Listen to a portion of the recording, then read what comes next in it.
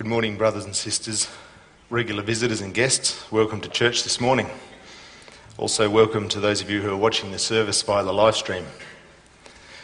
We're thankful and we praise God, Father, Son and Holy Spirit, that we can be together here to worship Him this morning. And it's our prayer that we would be comforted and encouraged through the preaching of the gospel, and that God would be glorified by our worship. Consistory has the following announcements. The consistory, as elders and deacons, will meet tomorrow evening, the Lord willing, at 8 p.m. And you are reminded that Classis North will be convened this week, Friday, with the main agenda item being the examination of Brother Dathan Plater. The meeting will be held in this building commencing at 9 a.m. And since no objections have been received, we welcome Sister Sandra Ramaka as member of our congregation from today. You're also reminded that Ian and Issa Rapley will receive adult baptism and join the church next week, Sunday morning. And final announcement, our pastor, Reverend Poppy, has been called by the Free Reformed Church of Albany to serve as their minister. Please pray for our minister and his wife as they seek to find clarity about where the Lord wishes them to serve. This morning the worship service will be led by Reverend Denbour. Before we commence the worship service, let's sing together from hymn 65, verses 1 and 4.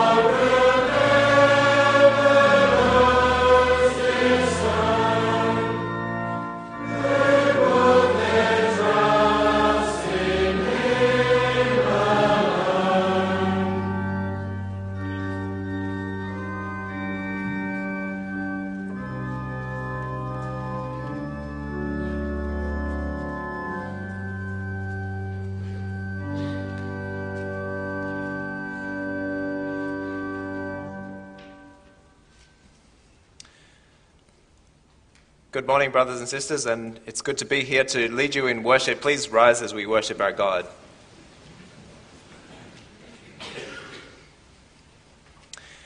We confess our dependence on the Lord with the words of Psalm 124. Our help is in the name of the Lord, the maker of heaven and earth. Lift up your hearts to God and receive his greeting. Grace to you and peace from God our Father and Christ Jesus our Lord. Amen. Let's now sing together from Psalm 84. It's good for us to be gathered as God's people. So let's now sing of our delight to enter into God's house. We'll sing Psalm 84, verse 1, 2, and 3.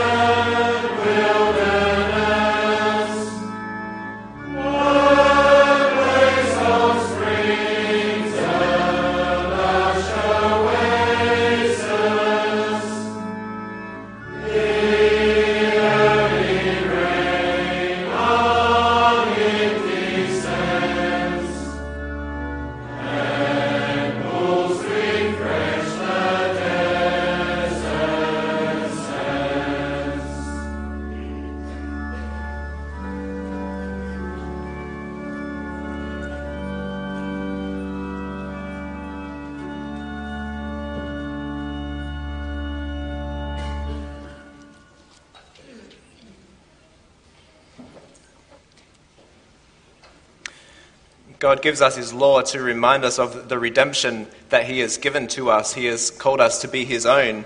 And we read that from Deuteronomy 5 this morning, where God says, "I am the Lord your God, who brought you out of the land of Egypt, out of the house of slavery." So already at the beginning of the law, God reminds us that he calls us to be his people. He has brought us from our slavery to sin and Satan so that we can have a relationship with him, a relationship of grace. And this is the context in which God also calls us to live in response to him. He calls us to give our lives as a sacrifice of thankfulness to him.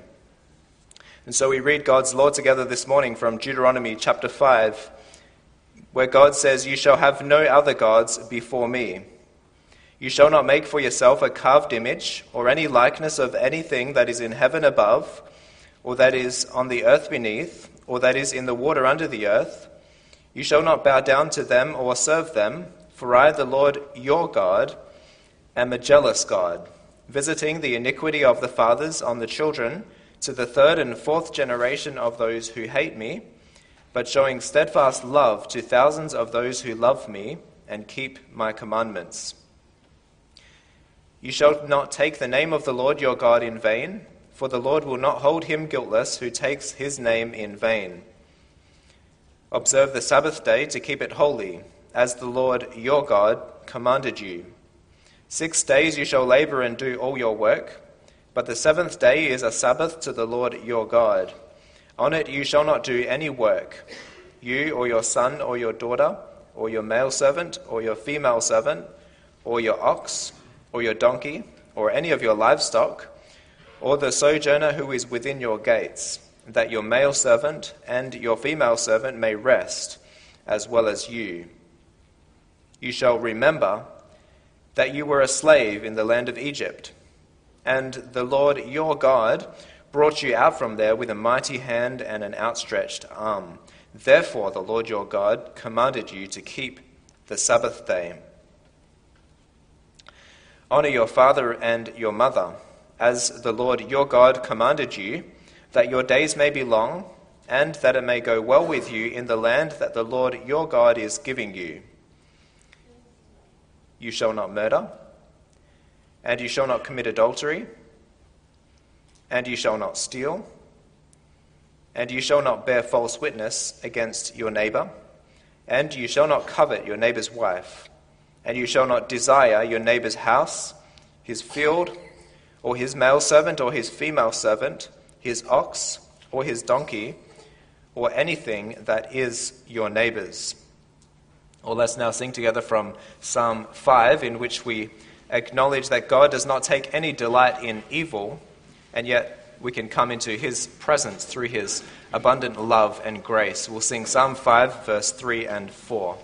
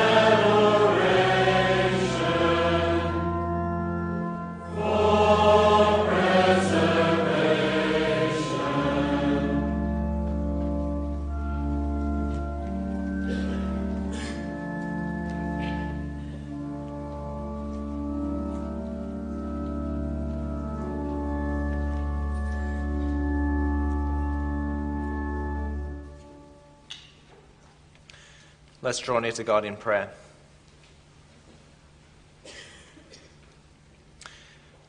Heavenly God, you are our Almighty King, and we honor you as the one with all authority and power and the one who is full of majesty.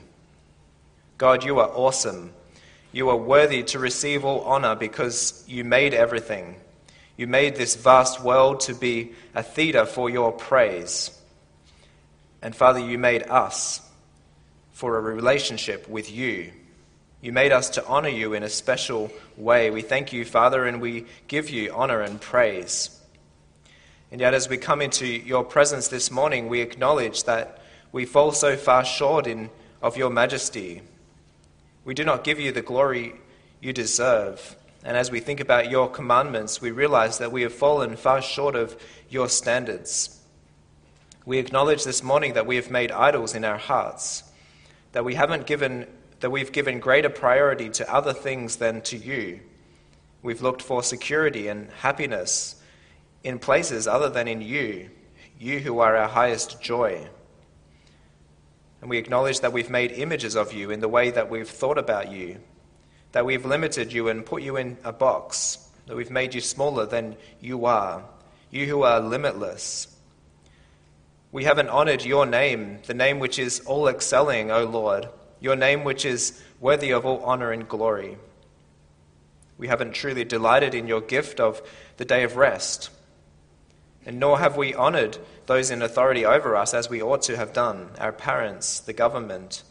In our thoughts and in our words, we have sinned against those in authority over us. We haven't shown the love to each other that you require, but so often we have hurt each other in the thoughts or in the words. We acknowledge that we've also lusted with our eyes and with our hearts. We haven't always worked hard, but we've been lazy. We haven't used our possessions to love those around us. And Father, we haven't used the truth also to love our neighbors as we ought. We acknowledge that we've also sinned in our desires, not being content, but often in desiring what other people have. In all these ways, Father, we acknowledge our sin before you. We acknowledge that we can only come to you on your love and mercy, because of your love and mercy. You are a God who doesn't take delight in any evil. And so we pray that you will forgive us for the sake of Jesus Christ, your Son. Look on us with mercy and give us truly humble hearts, so that we realize we come into your presence only through the intercession and mediation of our great high priest. And we thank you, Father, that despite our sin, you open up the way for us to come into your presence and to worship you. We thank you that we can be brought into your presence through your abundant love and grace. And we ask this morning that you will refresh us through your word as you remind us of your love and of your grace. We pray that you would fill us with your Holy Spirit. Open our hearts to receive your word. Build us up and encourage us through your Spirit. We pray that you would build us together into your dwelling place. We pray this morning, Father, that you will encourage us with the gospel of Jesus Christ, that we will see his glory this morning. Change us from one degree of glory to another through your Spirit, as we gaze upon the beauty and glory of our Lord Jesus Christ through your word. May we be transformed by the power of your Spirit, so that we do not just receive information about you, but that we grow in our relationship with you. And we ask all of this in Jesus' name. Amen.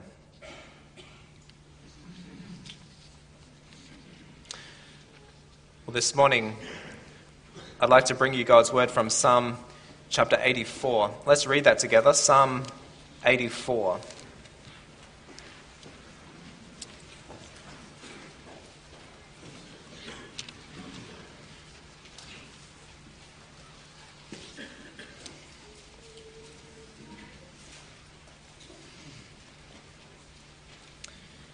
This morning we'll be looking at the whole psalm, and particularly through the lens of verse 5. Blessed are those whose strength is in you, in whose hearts are the highways to Zion. So let's read together the whole psalm, and it has this heading: to the choir master, according to the Gittith, a psalm of the sons of Korah. How lovely is your dwelling place, O Lord of hosts! My soul longs, yes, faints, for the courts of the Lord. My heart and flesh sing for joy to the living God. Even the sparrow finds a home, and the swallow a nest for herself, where she may lay her young. At your altars, O Lord of hosts, my King and my God. Blessed are those who dwell in your house, ever singing your praise. Blessed are those whose strength is in you, in whose heart are the highways to Zion. As they go through the valley of Baca, they make it a place of springs.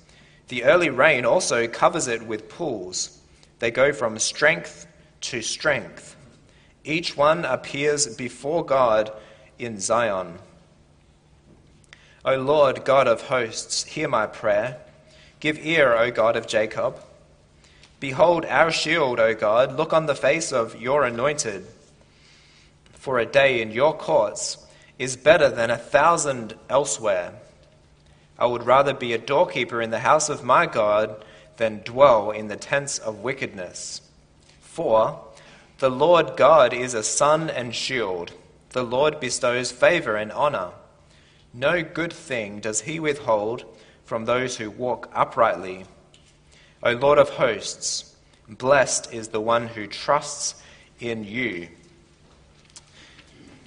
Let's now sing together from Psalm 42 about our longing for worship. We'll sing Psalm 42, verse 1, 2, 3, and 5.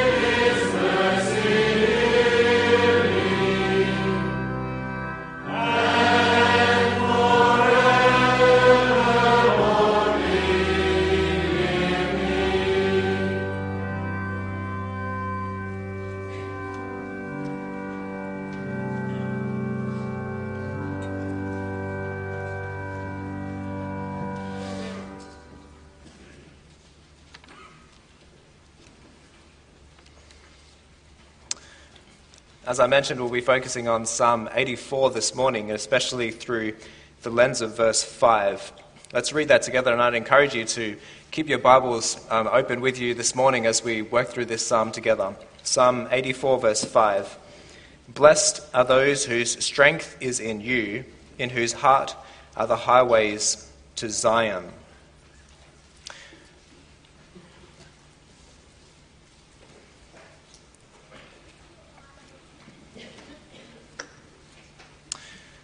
Well, dear brothers and sisters in our Lord Jesus Christ, the Bible describes our lives like a pilgrimage. In verse 5 of our psalm here says that blessed are those whose strength is in you, in whose heart are the highways to Zion. And other translations say, whose hearts are set on pilgrimage. So what is a pilgrimage? Well, it's a journey to a destination, often a faraway destination.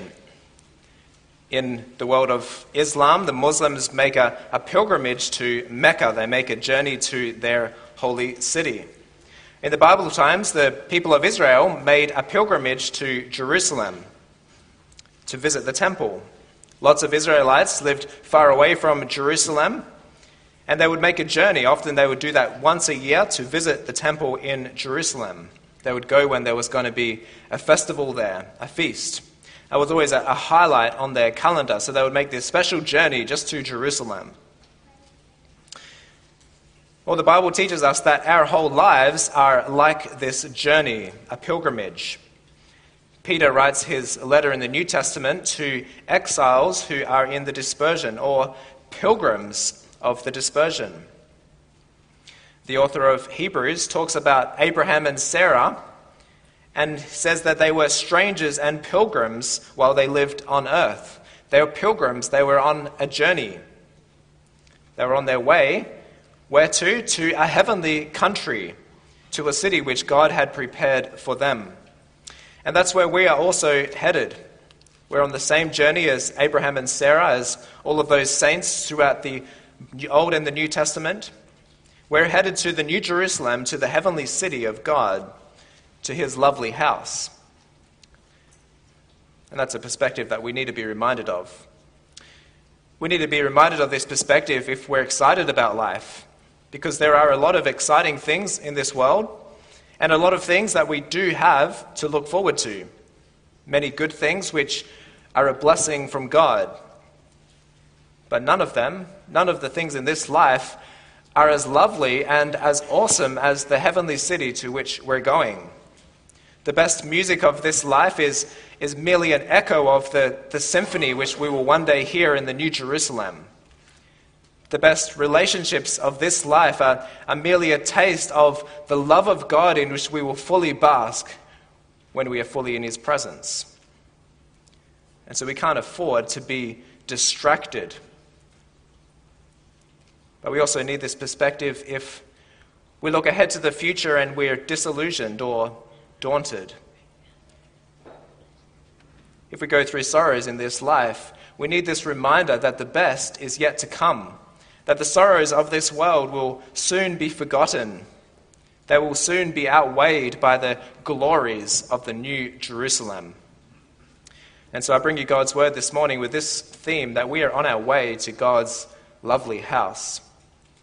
And we'll look at three things this morning. First, we'll see that we long to be there. We have an earnest desire to be in God's house. Then we'll see that we set our hearts on the path there. And finally, we'll see that we trust God along the way. So first, we long for God's house. Perhaps you've heard the statement, it's not the destination, but it's the journey that matters. I wonder if you've heard that before. It's not the destination, it's the journey that matters. In other words, it doesn't matter so much where you're headed, but how you get there is the most important thing. All the memories that you form along the way, that's all that matters. I don't think our psalmist would agree. The destination for the journey is at the foremost of his mind. He opens the psalm with this exclamation, "How lovely is your dwelling place, O Lord of hosts." The dwelling place of God, it refers to his tabernacle or his temple in the Old Testament.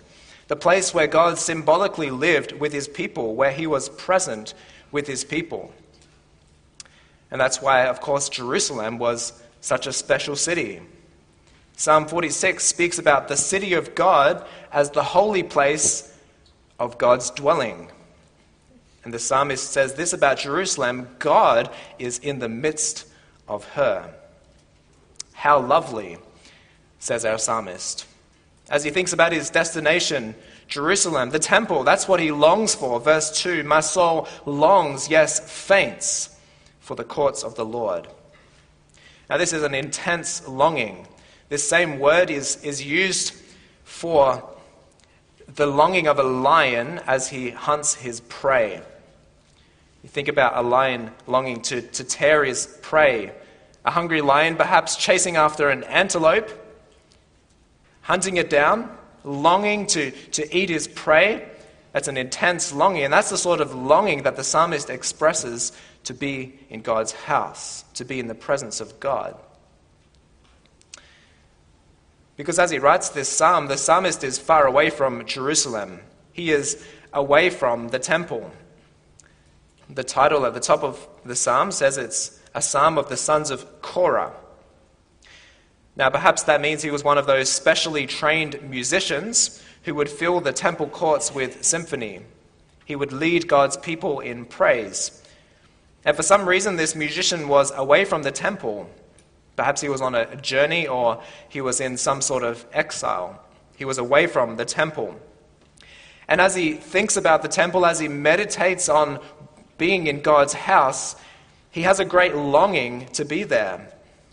As he writes this psalm, this is not just a personal longing, but he is also writing this psalm to teach his fellow Israelites. He's writing this psalm to teach the people of Israel where they also can find true delight. He's writing this psalm for the average Israelite who farmed goats and grew olive trees, for the average Israelite mum or dad or child.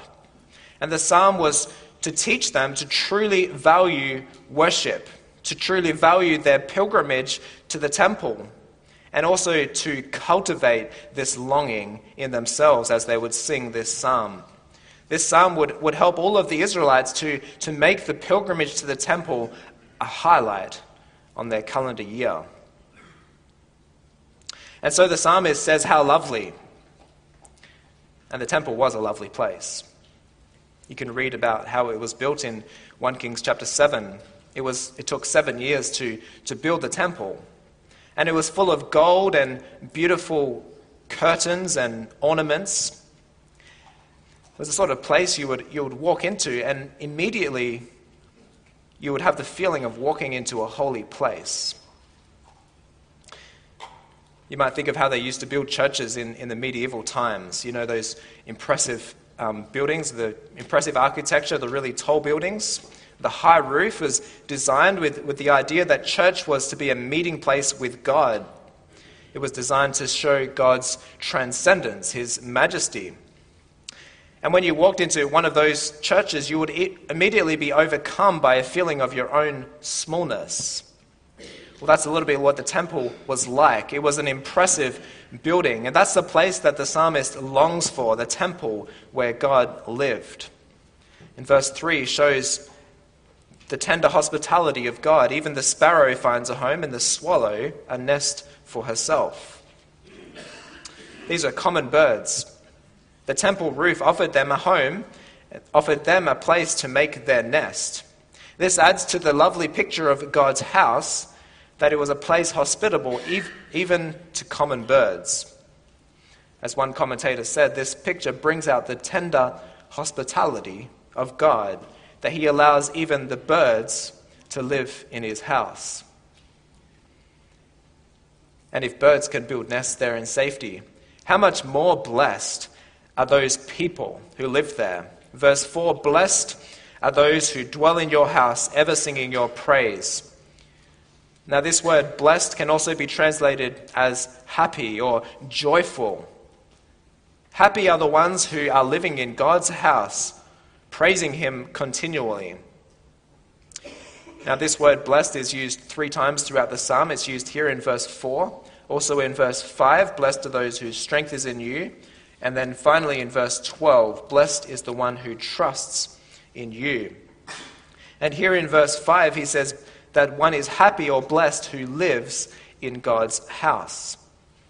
And so verse 4 sums up everything he's been saying so far. This lovely house that he longs for, the place where birds find free accommodation. How happy are the people who get to live there?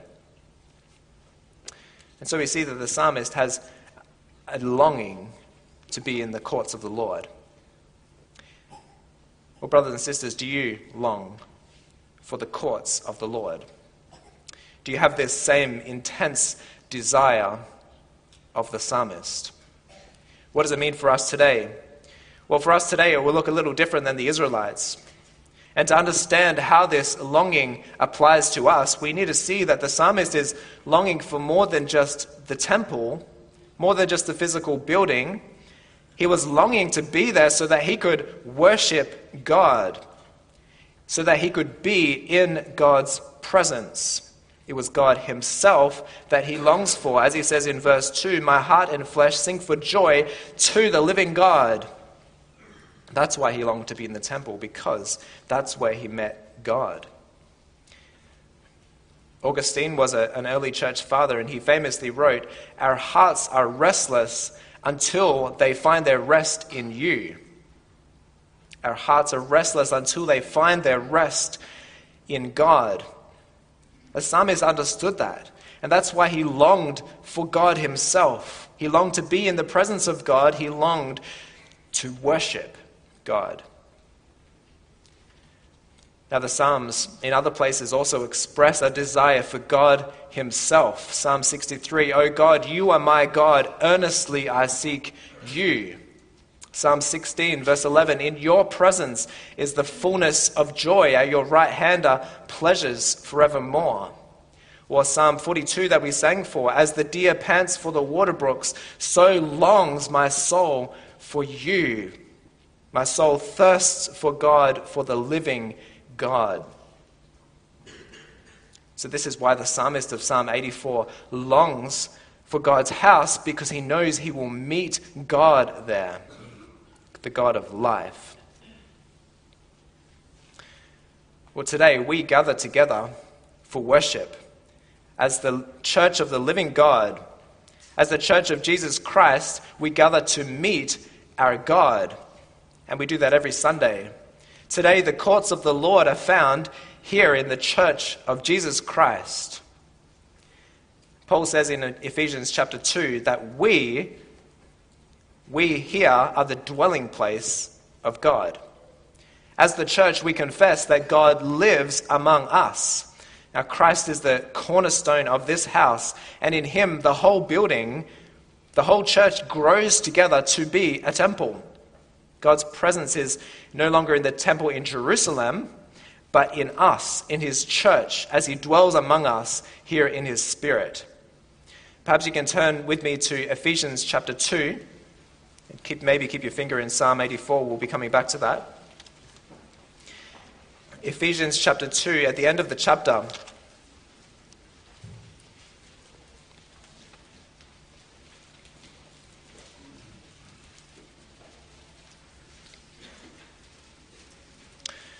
Here Paul shows us that we, as the church of God, become the temple. Ephesians 2, verse 19, we'll read verse 19 to 22. Paul says, so then you are no longer strangers and aliens, but you are fellow citizens with the saints and members of the household of God, built on the foundation of the apostles and prophets, Christ Jesus himself being the cornerstone, in whom the whole structure, being joined together, grows into a holy temple in the Lord. In him you also are being built together into a dwelling place for God by the Spirit. Now, isn't that amazing? You see, we are the temple. If you look around you this morning and see your brothers and sisters in the Lord, the Spirit is making us into his house, making us into his temple. So do you long for the courts of the Lord? In other words, do you long to be gathered together with your brothers and sisters? Do you long to be together in worship and together as the temple to meet with the living God? It's an awesome privilege that we have to be able to come into God's presence. And why? Because we're able to do this through the blood of our Lord Jesus Christ. This is a fundamental principle of worship, that we worship in the name of the Lord Jesus Christ. He is our mediator. Through his death, he has opened up for us the way for us to meet with the God of life. Now, the writer of Hebrews spends a few chapters talking about how we can come into God's presence through the blood of his Son, through the blood of Jesus Christ, through his once-for-all sacrifice. We can now draw near to God because Jesus is our mediator. And then he says this, let's not forsake to meet together as some are doing, but let's encourage each other, and so much the more as you see the day approaching. We have an awesome privilege to gather together as God's temple, as his house. It's an awesome privilege to come into the presence of the living God and to worship him. So let's not neglect that. Let's not waste that privilege. And let's also encourage each other to come together in worship. Let's encourage each other to long for worship, to long for the presence of the Lord. And every Sunday, as we gather together as God's temple, we have a foretaste of the end of days when our worship of God will be perfect in the New Jerusalem. We have a foretaste here of the New Jerusalem when there is no temple, because we will be with God face to face in his presence. We have a foretaste of that day when the dwelling place of God will be with man. And that is our ultimate destination. That is ultimately where our longing will be fulfilled. And so we'll see in the second part of our message that we set our hearts on the road there.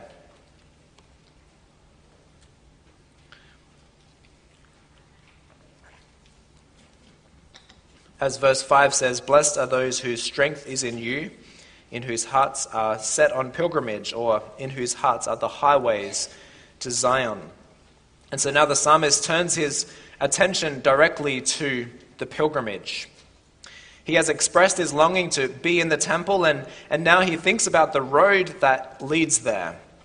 He teaches his fellow Israelites not to be distracted as they're going on this road, but that they would set their hope fully on the glory which awaits them at the temple in Zion. Now, this road that went to Jerusalem, it wasn't an easy road.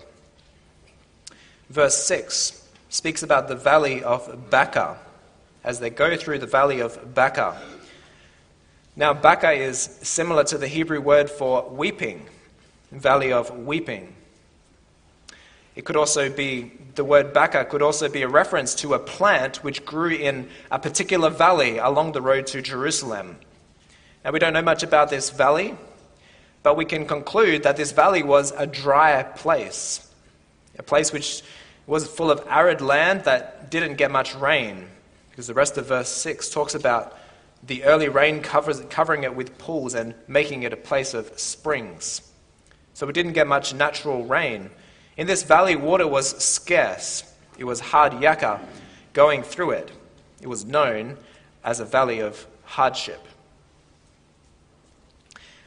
But the pilgrim who received strength from the Lord would transform that valley. The pilgrim would not only get through the dry valley, he would even transform it into a place of great blessing. It would be a source of refreshment for him. The pilgrim could rejoice through trials.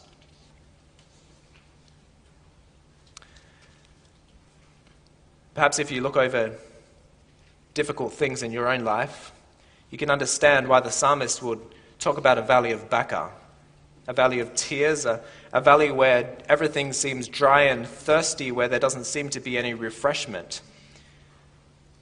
Valleys are a normal part of our pilgrimage on the way to the New Jerusalem. Perhaps you're going through the valley of Baca right now. And yet, as you reflect on such valleys, perhaps you can also see how these difficult times were laced with blessing, where you experienced the love of God through his people, where the saints rallied around you and showed you the true meaning of the communion of saints. Or you might look back and see that your faith was purified when you went through fire, that you came out of that valley with a stronger faith, with a stronger commitment to serving the Lord, that your faith was purified like gold. Or you may have understood through experience that God is trustworthy, when you simply had to trust him with all of your being, and you found that God was worthy of that trust. Of course he is. Or you may have seen how God has used hardship to wean you off the delights of this present world and to give you greater delight in him. That he used trials to make you look forward with great longing for the restoration of all things in the new creation. Dear people of God, we can look back at those valleys and we can see that for us, whose strength is in the Lord, those valleys become a blessing. It's not an easy road that we're on, but as we receive strength from the Lord, even hardships along the road can be transformed into blessing. We can rejoice in trials. And further, this road, we've seen that it has difficult periods. We see in verse 7 that this is a road of progress. They go from strength to strength. Each one appears before God in Zion. From strength to strength. The pilgrim is strengthened for every new step. As Isaiah writes in that great chapter in Isaiah 40, verse 31, he says, "Those who wait on the Lord," in other words, those who receive the strength from the Lord, "they shall renew their strength. They shall mount up with wings like eagles. They shall run and not be weary. They shall walk and not faint," step by step. With God's help and strength, the pilgrim continues to make progress toward Jerusalem. And with his strength, we also continue to make progress toward the New Jerusalem. And we receive strength on this journey through God's word and through his Spirit. God has given us these blessed gifts as springs for our desert path, as pools of refreshing water to sustain us until at last we stand in Zion. And that's another reason that God has banded us together as a church family for this journey.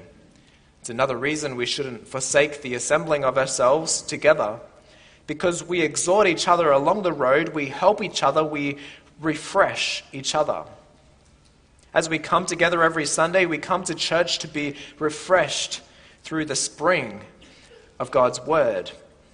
We gather to be refreshed as God's life-giving Spirit works here among us, his dwelling place. And we also come here to gaze upon the beauty of the Lord and to be changed, to make progress in our faith, to go from strength to strength. Paul says it like this in 2 Corinthians 3. He says, "But we all with unveiled face, beholding the glory of the Lord, are being transformed into the same image from glory to glory." From glory to glory, from strength to strength. So that's why we come together to be refreshed for our journey, to make progress along this road until each one appears before God in Zion. And so, brothers and sisters, you see the vital role that church plays along our path to the New Jerusalem. How blessed are those whose hearts are set on pilgrimage, and how blessed are those who find a pilgrim's refreshment in the gathering of God's people. So we're on our way to the New Jerusalem. We've seen that we long to be in God's presence. We set our hearts on the pilgrimage there, on the roads there, and finally we'll also see in the last part of this psalm that we trust God along the way.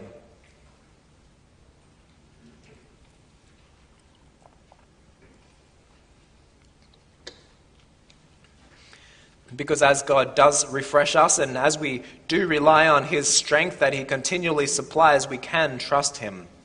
Verse 12 at the end says, "Blessed are the one who trusts in you." And verse 10 and 11 shows to us two things of what it means to practically trust God along the way. There are two things I'd like to draw out.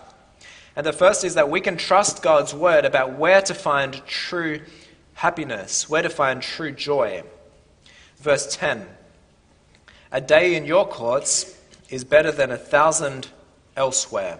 I would rather be a doorkeeper in the house of my God than dwell in the tents of wickedness."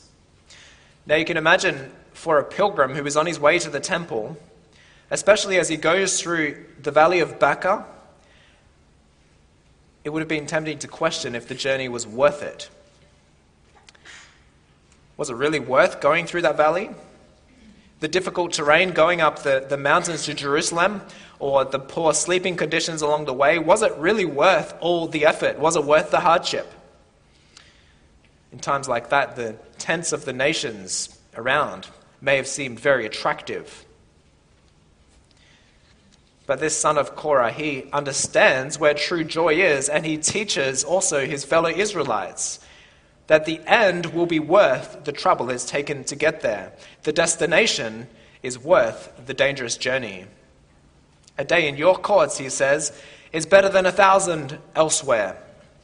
I would rather be a doorkeeper, that is one who is just on the edge of God's house, than to dwell, that is to be completely inside the tents of wickedness."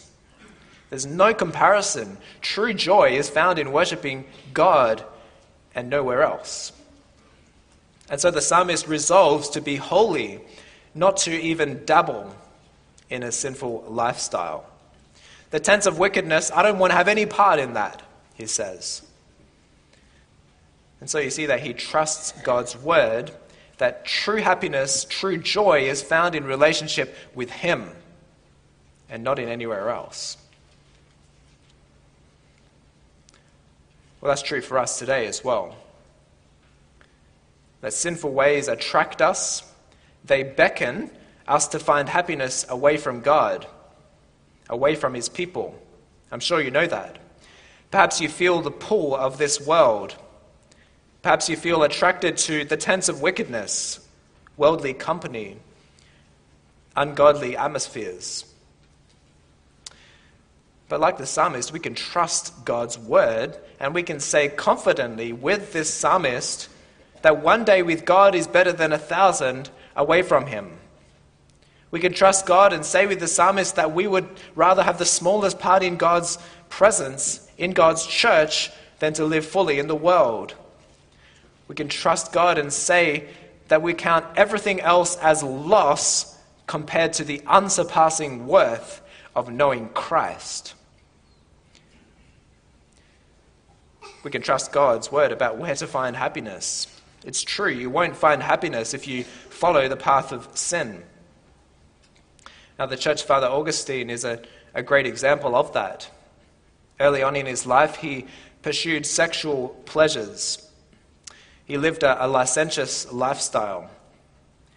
But when God saved him, when God gave him true freedom, that's when he wrote that quote that I mentioned earlier. He said, "Our hearts are restless until they find their rest in you." In other words, all those years he spent pursuing other pleasures, that was restlessness. He never found true joy there until, he said, our hearts are restless until we find our rest in you.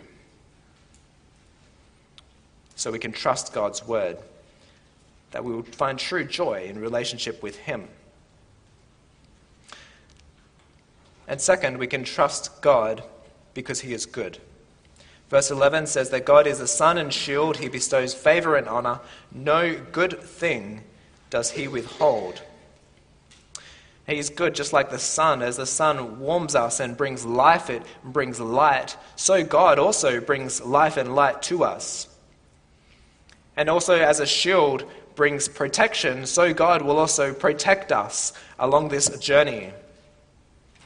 We've seen God's goodness so much in our Lord Jesus Christ that he has given us grace and favor in Jesus Christ. John 1:16. Of his fullness we have received, and grace upon grace. And this is the most wonderful benevolence of our good Father. He didn't withhold his own Son, but gave him up for us. And as Paul says in Romans 8, if God has given us his Son, how will he not also with him graciously give us all things? And so because we know that God is good, we can continue to trust him on our pilgrimage. We can trust that he will protect us as a shield. And we can trust that he will avert all evil or turn it to our benefit. And finally, we can trust that he will bring us safely to the New Jerusalem. So we don't need to fear what may lie ahead of us on this path. Jesus said, "Don't let your heart be troubled. In my Father's house are many mansions. I go to prepare a place for you, and I will come again and receive you to myself, that where I am, there you may be also." Jesus says, don't worry. I've got a home for you, and I'm going to bring you there to be with me. So brothers and sisters, as you continue to walk forward in your pilgrimage, will you walk forward in faith, trusting in our good God that he is bringing you closer to his heavenly courts? And then one day we will fully be in God's presence. That deep longing and deep yearning will be completely satisfied. We will enter into the joy of our Lord. We will hear that great chorus of angels and creatures and that great choir of redeemed people crying out, "Worthy is the Lamb who was slain to receive glory and power and honor." Are you excited for these heavenly courts? Well, we're pilgrims on our way there. We're going to spend eternity with God in the New Jerusalem. That's our destination. The journey matters, absolutely, but the destination is what we are all headed towards. So let's set our hope fully upon the grace that will be ours at the revelation of the Lord Jesus Christ. Let's lift up our heads and eagerly wait for the coming of our Lord Jesus Christ. He will refresh us until we arrive there. And in the meantime, let's not forsake gathering together. Let's continue to encourage each other. And let's continue to declare with the psalmist, "How lovely are your courts, O Lord of hosts." We're on our way to God's lovely house. Maranatha, come Lord Jesus. Amen.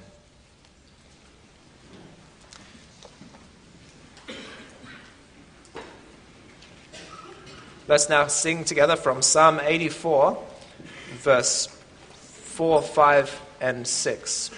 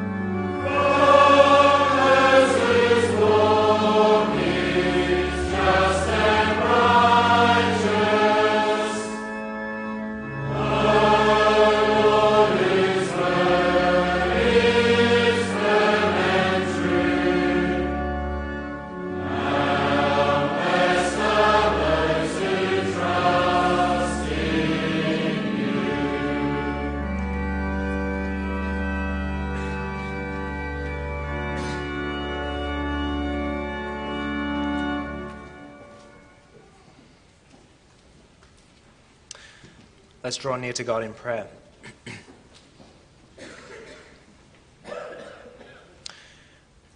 Almighty God, our faithful Father, we thank you for the gospel of our Lord Jesus Christ, that through him you forgive our sin and restore us to you, so that we can live with you. We praise you for the joy of knowing you. O Father, to know you is eternal life, and to know Jesus Christ, your Son.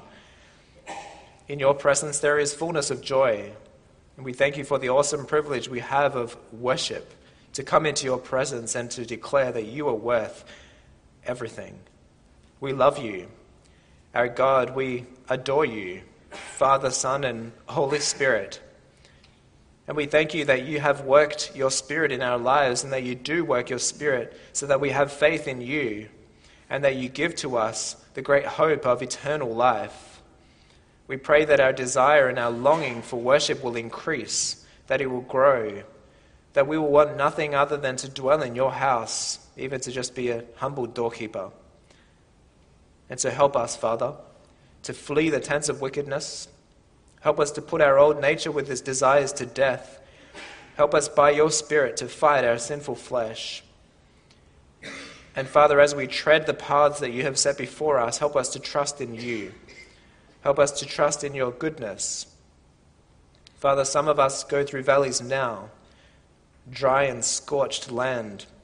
We might be thirsty, and we pray, Father, for those who have particular burdens, that you will refresh them through the spring of your word. We pray that you will also use hardship in our lives to purify our faith. And help us, Father, to look forward in faith as we go from strength to strength, that we will look forward to the glory which far outweighs this present suffering. Help us also through the communion of your people. We thank you that you are building us into a temple, that you are making us holy through your Spirit. And we pray for your Spirit to work powerfully among us here as your church. May there be no disunity among us, but may we be united more and more through the same Spirit living in each of us. And so, Father, we pray that you would help us to be open and honest with each other, so that we can be an encouragement to each other as we walk as pilgrims, so that we can truly help each other along the road to your heavenly city. This morning we also pray for our leaders, that through their guidance we will also grow together into maturity in Christ. We pray, Father, for the work of the elders as they serve us through your word. We pray that you would give to them a humble mindset, that they will model for us the love of our Lord Jesus Christ, that they will show to us what it means to live as your people. We also pray for the deacons as they show to us the mercy and kindness of Christ. We pray that through their work there will be no one living uncomforted under any burdens of sickness or loneliness or poverty.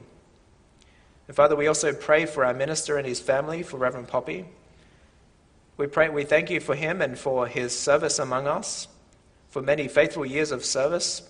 And Father, we pray that you would continue to strengthen him for his task and give him joy in your word, that his life can continue to be one that we look to and imitate as he imitates Christ. And we pray for him especially and his family now that they have received the call to serve in the Free Reformed Church of Albany. And Father, we pray that you would give him wisdom and guidance as he considers these calls, and that you will also give to him faith and trust in you, that he can commit all things, that you would give to him peace as the future becomes uncertain. We also pray for his family during this time as it brings uncertainty for them, and we pray that you would continue to preserve them as well. We also pray this morning for our brother Dathan Plater as he presents himself to classis later this week. Father, we thank you for him and Katrina and for the blessing that they have been to us as a church family here in Southern River over the last year. We thank you also for the work that you've done in them, for the way that you've been shaping and preparing Dathan for gospel ministry. And we pray that you will strengthen him this week, that he will present himself to you as one approved, a worker who has no need to be ashamed, but one who rightly handles your word of truth. And so we pray, Father, that the exam will go well, that you will open the doors for Dathan and Katrina to serve you in your churches. We also pray, Father, for the funeral of Sister Slobe tomorrow morning. We pray for her daughter Sandra and Wayne Dingle, and we also pray for Martin Visser and Christy and their children. And Father, we pray for all of the family. You know it's difficult to lay the bodies of loved ones to rest, and so we pray that you would give them faith in you, that they would not grieve as those who have no hope, but that they would grieve as those who do have hope, hope in the resurrection of our Lord Jesus Christ. And so we pray that this would be a great encouragement to them as well, that you will also strengthen them. Father, we thank you that we could gather together in worship today, and we pray that you would bless each of us in this day, that you would bless our fellowship, our conversations, that you will also refresh us through the time that we spend with each other. We pray that you will receive our offering of worship, including our songs and our prayers, and that through this time of worship, our hearts will be greatly encouraged to long for the fullness of joy when we will worship you in the New Jerusalem. Would you hear us in Jesus' name? Amen.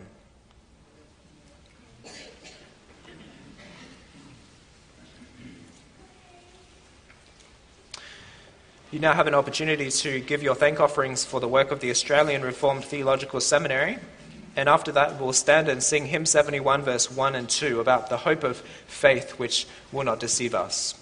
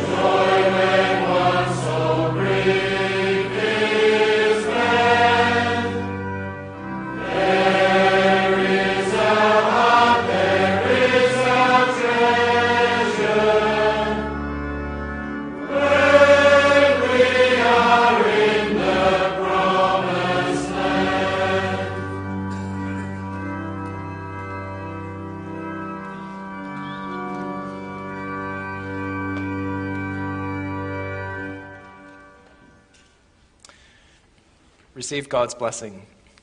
The Lord bless you and keep you. The Lord make his face to shine upon you and be gracious to you. The Lord lift up his countenance upon you and give you peace. Amen.